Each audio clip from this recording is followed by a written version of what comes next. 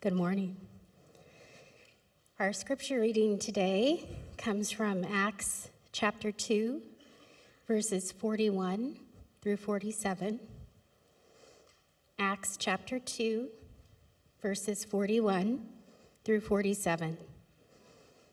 Please follow along with me as I read.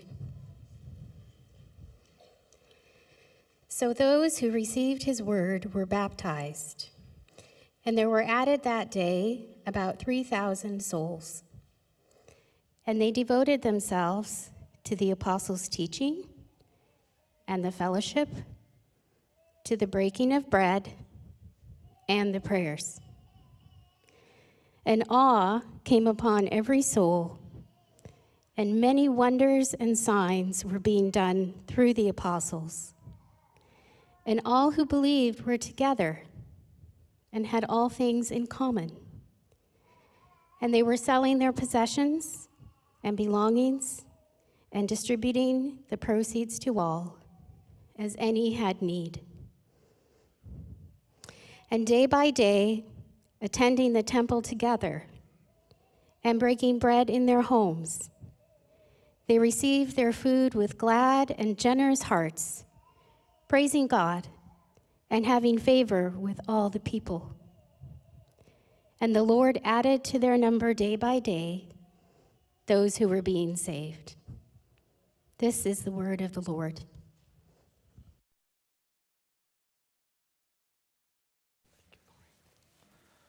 Well, good morning. Happy Valentine's Day, Sunday. Some have said, is that why you're wearing the coat? It could be for the 49ers. I'll let you figure that out. Or the blood of Christ. Let's be religious, right? No. Have to wear a red coat on occasion, I guess. I don't know. Well, good morning. And if you are new here or have been just attending recently, we have a Meet the Pastor after the service at 11:30 in the room that's directly behind the wall in the foyer area. We'd love to have you join us. I know Ben, our director of worship, will also be there as well, and just love to get to know you a little bit and that time together. Well, if you would, turn to Acts chapter 2, starting in verses 42 through 47, the text that has just been read to you. And let's go to the Lord in prayer. Father, we come to you this morning and we thank you. We thank you for your love and your grace for us. And as we celebrate Valentine's this week, with all of that, it was a reminder that there's a great love that has been lavished on humanity. And it's not wrapped up in a chocolate box or in a candy heart, but Lord, it was your Son who came to earth and died on a cross for us. And we're told that because you loved us so much, you sent your Son. And we are so grateful. Father, as we go to the text today, we just ask that the Holy Spirit would guide us. Thank you for your word that never comes back void. In Jesus' name, amen. If you are joining us, we are journeying through the book of Acts, and we again are in chapter 2, starting in verse 42. If I took you to a building which was extremely quiet and with many books, you would say you were in a library.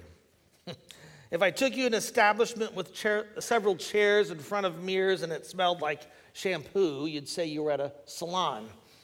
If I took you to a location with long lines that moved rapidly and everyone said, "It's my pleasure," you would know you were at Chick-fil-A, right?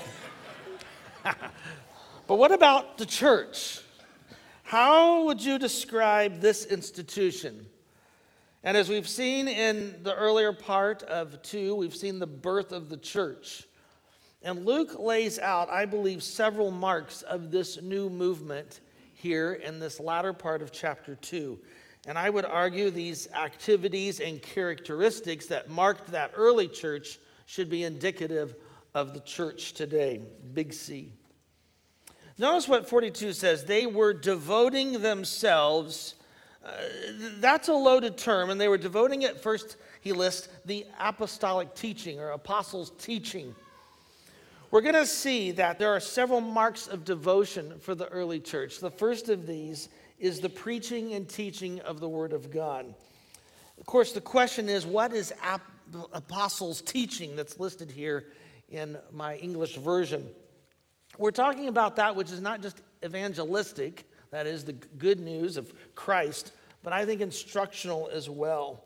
They were fulfilling the Great Commission. Remember Matthew 28? You were to go and make disciples, teaching them on all things. So they're fulfilling that. That's why they're teaching them, making these new converts. But they are also modeling their master.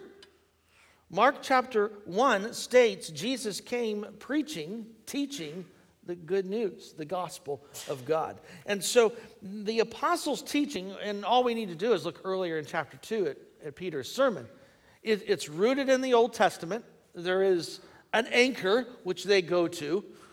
There's also a focus on Christ, and it's full of doctrinal instruction. In other words, this isn't an elementary course. This is a seminary class. It's in-depth. It's getting rooted into the things of Christianity, that which is grounded, built upon the Old Testament, and comes into fruition through the person of Christ himself. But notice how the teaching is addressed. Of course, the first is that they are devoted, which speaks of this ongoing activity. It's steadfast. It's single-minded to a certain course of action. It was used earlier in chapter 1 when the 120 were gathered in the upper room waiting for the Spirit to come after Christ had ascended. It says they were devoted to the cause. In fact, the activity is mentioned more times of the apostles in the book of Acts than any other activity. They're devoted. And here, the early church is devoted to the teaching. Think of chapter 4, verse 20. We cannot stop speaking what we have seen and heard. And in chapter 6 of Acts, it says it's not desirable for us to neglect the word of God. I love what one commentator states. He says, it's interesting to note that the early church did not try to duplicate the unique mountaintop emotional experience of Pentecost. They didn't try to have, okay, let's reproduce what the Holy Spirit did for us, for you, so you can speak in a dialect of a foreign language. No. It goes on to state they were content to let that remain the never to be repeated experience that it was. Rather, they set up Sunday school. Isn't that great? They set up teaching, and it's no coincidence that of the list that we're going to see here in verse 42, and really through this entire passage, that teaching comes first. Doctrine is always before duty. Exposition before experience. Experience must always be tested by doctrine, not doctrine by experience. And that's the case we see here. Every decision, every practice, every attitude, as we go through the book of Acts, will be brought into the conformity of God's word. It's the primary task of the church, and I would argue the minister, to preach the word of God. I don't know about you, but I am so thankful for CBF, a place where we emphasize the word, whether it's in the children's ministry area. And by the way, if you received the newsletter this week, you saw the excitement that Beth LaRosa, Dr. LaRosa, is officially serving now as our children's ministry coordinator. So Beth, welcome. Thank you very much. Isn't that exciting? What a blessing as we look to expand the children's ministry. And many thanks to all the teachers, the volunteers who serve countless hours in a vital area of our church. That is the children's ministry. But it's not just in children's with the curriculum that we select, and we're looking to do VBS this summer, but it's also with student ministries. There's the young men's and young women's Bible study, and many thanks to those teens, leaders who help us on that every other week when they meet. Our adult Sunday school teachers that provide, and then the weekly men's and women's Bible studies. And so there's an emphasis on the word. We see that in the early church, devotion to it. But notice what else. It says they're devoted themselves to the apostles' teaching and to, notice, fellowship.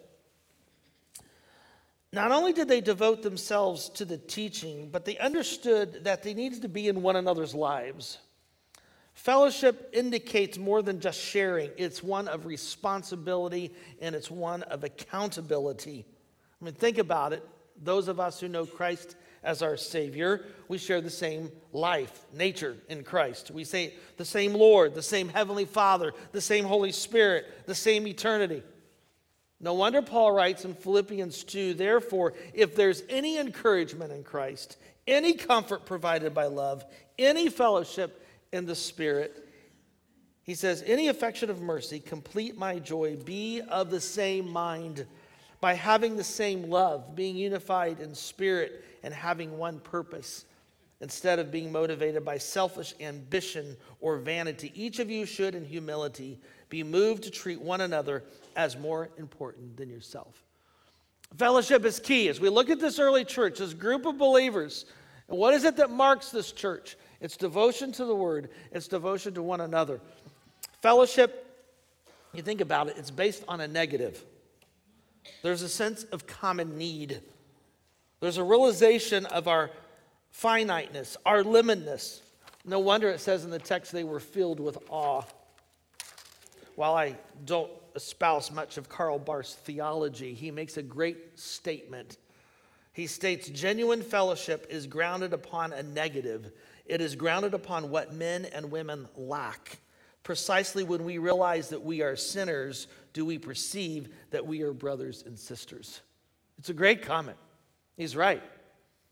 I had a professor in seminary who stated, we have the incredible opportunity to do ministry with one another, to labor with people who are marginally insignificant for the glory of God. Isn't that great? I mean, that's part of fellowship. Who are we but sinners saved by grace? An understanding of that changes our outlook on how we engage one another. Unity in the fellowship of the early church was not based upon uniformity, so we got to keep that in mind. And there were limits to the fellowship. When sin is involved, areas of church discipline, or when individuals have done harm to the body of Christ, the scriptures are clear. Think of Paul with Alexander the coppersmith. He says, he did me much harm. The Lord reward him according to his deeds. Listen to what he's praying. And he tells Timothy to be on guard against him. Avoid him, he says. 2 Thessalonians 3, we command you in the name of our Lord Jesus Christ to keep away from any brother who lives an undisciplined life and not according to the tradition that they have received from us. So there is limits to the fellowship, but we're commanded, according to Hebrews 10, let us consider how to stir up one another in love and good works, not neglecting to meet together, as is the habit of some, but encouraging one another, and all the more as you see the day drawing near. Again, Bart is correct in this point. We realize we are sinners, so that should thus move us to see each other as brothers and sisters that are in fellowship together, working together. That's why avoidance and bitterness and saying, well, I'm going to separate is certainly an easy way out. But it's an abandonment and abuse of the fellowship. And that's what you see here in the early church. There was a devotion, a commitment, not only to the word, but to one another. We're required in the spirit of fellowship to develop a spirit of unity, mutuality, and generosity. Is that hard? Yep, it sure is. It takes work, it takes sacrifice, it takes humility. But it's required. Ephesians 4, with all humility and gentleness, with patience, putting up with one another in love, make every effort to keep the unity, the spirit, and the bond of peace. It's a great exhortation for all of us. Such delight in gathering with others is what we see with sweet fellowship. And if you don't know Christ as your Savior, there is that void. There is that disconnect. I mean, those of you who know Christ, you've been at the restaurant and the server and you're going, they have to know Christ. There's just something about them. There's this immediate connection. Well, there should be. We serve the same God. We have the same Spirit. We got the same eternal home waiting for us, right? And for those of you who don't know Christ, that joy, that hope, that peace is missing, the disconnect. And where do you go for that apart from Christ and the body of Christ? What other source prepares you for death, gives you hope, joy, and peace, and prepares you to meet a holy God? I would argue nothing but Christ and the body. While the church has not been, nor ever will be perfect this side of eternity, the church is a collection of sinners saved by grace that come together to seek to love God and love others. And that is what I'm so grateful about CBF. We're seeking to do that, and you're doing it. Keep it up. And so there's a devotion to the word. There's a devotion to the fellowship. Notice what else? To the breaking of bread, the text tells us. There was more than just the upper room, the supper, the Lord's Supper, which is reference to communion. There could be more of also having fellowship over a meal, a sense of sharing your goods, because we'll get to that in a minute. You know, it's hard, isn't it, to eat a meal with someone when you hold a grudge. The T-bone tastes like bologna, if you can taste it at all, right? You're gagging on soup, but you make it through. And Paul understood that, because even when he comes to the Lord's Supper in 1 Corinthians 11, he talks about how you have to examine your hearts before you take communion. And the whole context there is division. He says, be careful. In fact, he gives a great warning. That's why some of you are sick and some are even dead, because you have brought your grudges, your disconnect with others to the Lord's table. And so there's a warning here for us. We come to the Lord's table, and it's not about Apollos, it's about Paul or Peter, as Paul's telling the church, but it's about Christ, who has unified us. And so you see the sweetness of this church, this, again, 3,000 plus souls at this point, who have come together, committed to the word, committed to fellowship, committed to the breaking of bread, and the text tells us also of prayer. Again, the book of Acts, every chapter will implicitly or explicitly reference prayer. Prayer is mentioned 25 times in this book. It's key. Ephesians 6, with every prayer and petition, pray at all times in the Spirit, and to this end be alert, with all perseverance and petitions, and notice what Paul says, for all the saints. And again, just a little blurb, but I'm so thankful for our prayer meeting that's on Thursdays, led by Lourdes and Loriella, who oversee that. We also have the prayer list that goes out, and you can catch that from going to the newsletter and clicking down at the bottom. But our church-wide prayer list that's out. And what an opportunity to lift one up another in prayer, but also that the Lord would exalt. So prayer. And then finally, notice in verse 43, reverential awe came over everyone, and many wonders and miraculous signs came about. I've labeled this worship, if you're following along in the notes. The reverential awe is the fear of the Lord. It calls for careful, respectful, and grave concern related to particular matters. We're going to see this as we move through Acts, this establishment of the church. The Lord's going to take serious sin. He's going to take serious unity, and we'll see that as we move along. But here in this early stages, the Lord moves in their midst, and you've got the signs and wonders, which I would argue are validating the apostolic authority, the message. Who's going to believe this? And then you see these miracles occur which result in faith.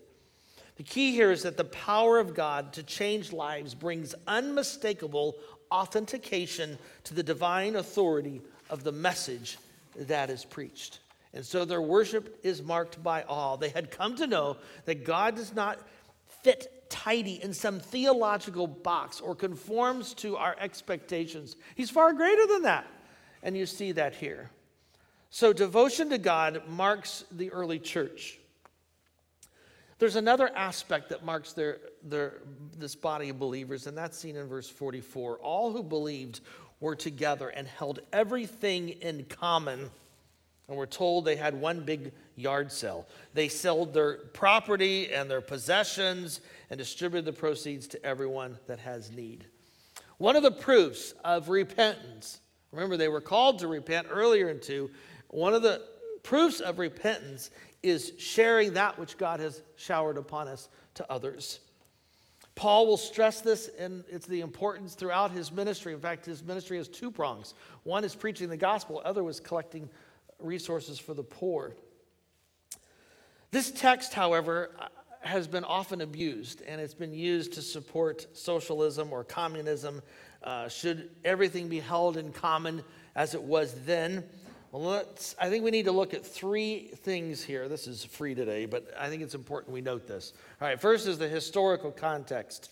We need to remember that approximately 15% of the urban population in antiquity were expendable. In other words, they were seen below human value. That was the beggars, the orphans, the widows, and family.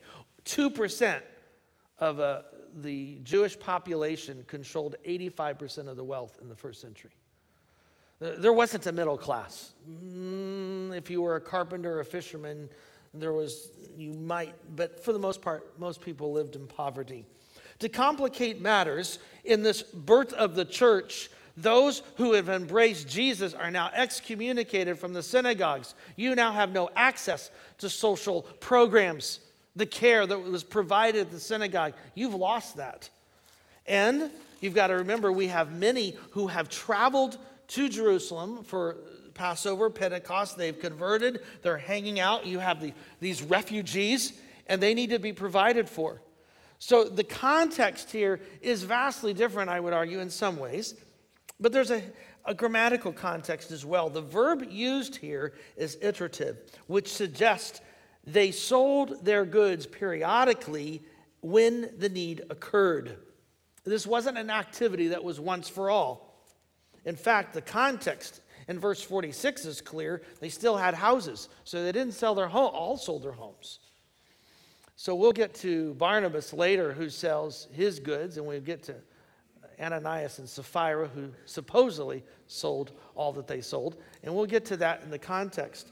But the conclusion is, and this is in your notes, Acts 2 is not providing or promoting a socialistic or communistic economic model. Instead, what it's reminding us that all our earthly possessions stem from the Lord's gracious hand. True discipleship calls for nothing to eclipse our devotion to Christ and ministering to others. Like the early church, I would argue we need to give voluntarily, temporarily, cheerfully, and motivated by love.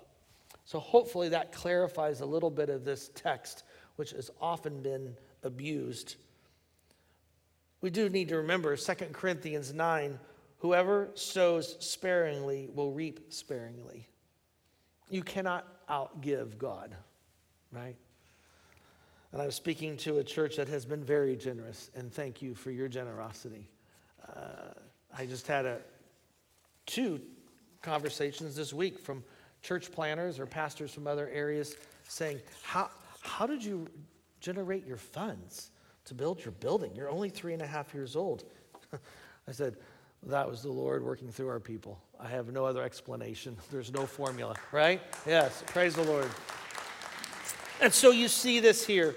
And so this body of believers, they're devoted, they're generous. In verse 46, every day. Now 46 and 47, I've wrestled with this. To me, it summarizes a bit what has already been stated, but there's some tidbits here that are vital. Every day they continue to gather together by common consent in the temple courts, breaking bread, sharing their food, and glad and humble hearts, praising God and having the goodwill of the people. We're told here that they come together. This is one of consent. It was mentioned in Acts 1:14. We see it here again. But notice the characteristics of the gatherings. First of all, look at the location. We're told several things. In verse 46, they were in the temple courts. Elsewhere, it says they went from house to house. What does that tell us? I would argue worship is invading every area of their lives. They're within their four walls, outside their four walls. It's not confined to one location, and that's key. But more significant, I would argue, is the manner in which they gather. And look at this. Don't miss this. This is key. This is every day, so it's continual. We see this with common consent, and we're told they do this with glad and humble hearts. Gladness is used frequently in the New Testament and the Old to speak of God's salvific act. In other words, what they are doing is flowing out of having been saved. I mean, look at the last line of verse 47. All day they were doing this, those who were being saved. And so there's an understanding, if I've accepted Christ, this is what naturally flows out of my life. We see this in this gladness. Psalm 51 uses the same Greek translation of Psalm 51. It says it's used of God's deliverance. And so the joy that oozes out of our pores is because of all that the Lord has done for us. And so it's the gladness, but it's also, we see it's with humility. It's simplicity. It's done with sincerity. If you want to know how you're doing in this area, in the way of giving, etc., examine the last time this past week you've given something to someone. That might be an encouraging word. It might be a meal on the meal train. Whatever the case, was it out of duty, the need to be loved and appreciated, the desire for the favor to be reciprocated, or was it done with joy and the need not to have to proclaim it, the joy that comes because I'm a follower of him and I understand what he's done for me? It goes back to that whole concept of fellowship. And notice, I love this, it says in verse 47, their gathering was done with the praise of God. It's easy to sit in a pew and sing praises to the Lord, but what about after service? Are you making a beeline to criticize, complain, find a fellow prisoner to gossip or create dissension? Our praise to the Lord should not end after the service is ended, but it should continue as we praise the Lord, not only as a solo, but as a choir, as a group of believers. When folks mention our names, do they immediately see a person who draws others to praise God and worship him? I remember a pastor that our youth group had linked arms with years ago, and he had a habit of saying glory every time. The boat didn't work, glory. I was like, well, that's not what I was thinking, but okay, that's great. His idea was to draw praise to the Lord. Well, we need to do a self-examination. So let me give you a few. I'm going to step on toes, maybe, I don't know. I'm meddling, here we go. We need to take an inventory of our rhetoric. If we were to play back what we have stated, texted, or posted on social media this past week, would others see words dripped with praise to God, or is it divisive, venomous, and passive-aggressive? Right? Let's just play it on the screen. Can you imagine? This is David's past week. We're all going to watch it. Take an inventory of our spirit this past week. Have we been supportive, loving, and helpful, or has it been critical, bitter, and destructive? Take an inventory of our humility. Are we quick to say, I'm sorry, or please forgive me, or are we demanding our rights and requiring that I have to be in the know? Do we take an inventory of our respect? Do we support, submit, and pray, or do we undermine, distrust, and question? A little leaven leavens the whole lump. No wonder Paul states in 1 Thessalonians 5, admonish the undisciplined. And so we come here and you look at this church that's being birthed and their devotion, etc. And what do you see on their lips? Praise. Now that's saying something, because we're shortly going to get in Acts where they're being arrested for this. I mean, you can praise Jesus, just keep it soft. Don't let anyone know. No, you don't see that with him. It's public. This is our God, and we rejoice and praise him. It's been said there's only one thing that the devil cannot counterfeit, and that is praising God. The demons may believe and tremble, but they do not give praise to the Lord. If we spent more time praising our Lord, we would have less time to talk about others and ourselves. Ouch, right? Praise serves as the ultimate test of one's profession, I would argue, in Christ. If praise is not on your lips, I seriously question whether you have a relationship with Christ, if I could be so bold. Corporate worship occurs when God's people express collectively glory due to his name. Anything less than that is not true worship. It's phony worship, and we might as well go home. I love the hymn, the old hymn by Julia Croyer, who writes, "We praise you, O God, our Redeemer, Creator. In grateful devotion, our tribute we bring. We lay it before you. We kneel and adore you. We bless your holy name. Glad praises we sing." Listen to the second verse. "We worship you, God of our fathers. We bless thee. Through life's storms and tempest, our guide you have been. When perils overtake us, you never forsake us. And with your help, O Lord, our battles we win." Wow. Praise on the lips. And as you see here in these believers in verse 47, it's ongoing. They're praising the Lord. People think they're crazy. There's that group of Christians again, right?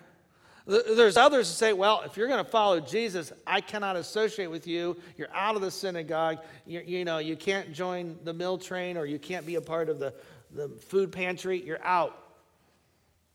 I'm not coming to take leaves out of your gutters anymore. I mean, you're done. And yet, this group, instead of sucking on prune juice, I think that's what you do, I don't know, puckering up, they're magnifying the Lord. And so as Psalm 34 states, magnify the Lord with me. Let us praise his name together. And so here's a group, and the manner in which they're gathering is vital. This is not the frozen chosen sitting there with their arms crossed. Oh, yeah, they could quote verses all day long. But there's no contagious joy or love. Whew. And notice it doesn't end there. We see the caring, the sharing with food, etc. in verse 46. And seeking the goodwill of others. Darrell Bach in his commentary writes, a vibrant community extends itself in two directions, towards God and towards the neighbor. A veiled reference to obedience in the Great Commandment appears here, and I think he's right. Notice it says they have goodwill to the people. That is, they have favor. You know what the interesting thing is? That term is a cognate of grace.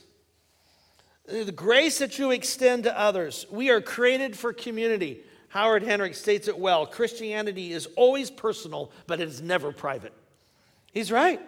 We're called to live in a community and be empowered for the community, witness through the community, serve the community, grow in the community. This requires that we seek the goodwill of others. And it applies to all areas, whether it's the realm of encouragement or in matters of discipline. And so, Peter's given his sermon. The Spirit has worked. The Spirit's called people to the Lord. We see the numbers grow to 3,000. And we see here this birth of the church, what marks it is laid out here. And you ask, give me a church? Here it is. And notice what happens. The Lord was adding to their numbers daily. No, we don't play the number game per se, but what it tells us here is the Lord blesses that group who were faithful. It's not because of a correct program, bells and whistles, or an incredible PR campaign. It begins with the Lord and it ends with the Lord. The early church, keep this in mind, was not comprised of super saints. They were ordinary believers who were passionate about the word. It was a place of spiritual growth, a spiritual praise, a place where it's relational enough to meet the needs and engage the culture and share Christ. It's no wonder later in Acts 26, we are told that this movement turns the world upside down. And so, as we look at this text and we apply it to our lives this morning, Wayne Grudem, in his systematic theology, lays out Acts 2. It's very interesting. And he says there are three major purposes of the church, and all three are found here in Acts 2. The first is a ministry to God. That's done through worship. It's done through prayer. So there's a ministry to God. There's a ministry to believers. That's discipleship, mercy, and fellowship. And there's a ministry to the world, and that's through evangelism and mercy. All of those are key. And so when I bring you to this building on 161st with the 3 crosses and the stained glass window, I ask, what is this church known for? What's it, the chicken nuggets? Or is it one that ministers to the Lord well, ministers to believers, and ministers to the world? As our church grows, may we not lose sight of these purposes for the church. So this morning, asking the question of all of us, in what ways are we intentionally contributing to the purposes of the local church? Let me give you some challenges this week. This doesn't matter how old you are, young or old. Here are some challenges. Spend each day this week praying for your church, for the leadership and our volunteers. It's one thing you can be doing. Maybe take a few minutes each day worshiping our Lord, singing a song, praising his name, writing a poem. I don't know. For those that are not so artsy, maybe you need to write 5 to 6 notes this week to individuals, letting them know how much they mean to you and that you're praying for them. Perhaps this week you need to call someone and apologize for words or actions that were ungodly or gossip that you've shared which was untrue. If you're married with kids, perhaps tackling a family project, how to reach out to others. Maybe as a family you prepare a meal. Maybe you make cookies. I'll be over to help. Yum, right? Pray that the Lord gives you an opportunity this week to share Christ and then seize the moment. Or perhaps it's volunteer to assist with the local parachurch ministries such as Family Hope. There are a whole host of opportunities. So let me challenge you this week. How am I contributing to the purposes of the church in my own life? Am I sitting in a pew, soaking it in, or am I really engaged? Yeah, there were 3,000, but I assure you there was a lot of engagement in Acts chapter 2, as we see. Perhaps this morning you need to identify one area which you can contribute to unity within the local body of believers. Maybe that's through praying, a note of encouragement, reaching out to mend fences, giving a hug, sending a text with a Bible verse, whatever the case might be. But it is our desire, similar to Acts 2, and no, this group wasn't perfect either. Just wait till we get to Ananias and Sapphira. They weren't perfect either. They were sinners saved by grace. Don't kid yourself. You know, I saw this sign, it's been a while back. We're a first century church. Well, I hope you're not like the church at Corinth. That church had so many problems. But it is our prayer that we model what we see here. Devotion, commitment to the word, to fellowship, to breaking of bread, to prayer. As we see here in fellowship, as I mentioned, the giving and sharing of our goods and understanding that all that we have is His. And then the manner in which we meet, which is spelled out here in the latter two verses. That's our desire. As the musicians come, I just ask that you bow your heads and close your eyes, something we don't always do. I don't know about you, but I was convicted even this week as I was studying this text of how am I, oh yeah, you preach on a Sunday, Hoffeditz, but what are you doing personally to minister to the saints? Perhaps you're sitting here this morning and you're saying, yeah, I need to do a better job of contributing to the local body. Perhaps it's been loose lips, a critical spirit, a failure to participate, and you just say, hey, Hoffeditz, I need your prayers this morning. Would you pray for me? If you just raise your hand, no one's looking except me. Say, yeah, would you pray for me?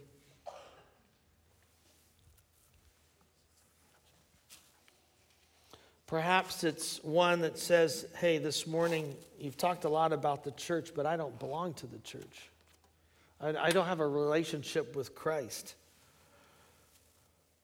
I don't know the peace and the joy and the one that would bring gladness. And I need prayer. Would you raise your hand and we can pray for you? Yes.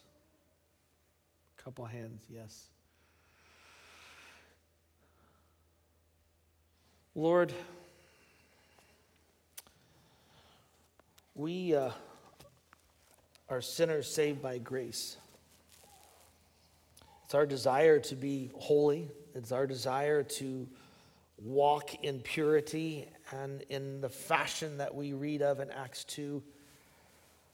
But Lord, there's times when we fall short. I know I have. And Father, it's our desire that we walk humbly before you.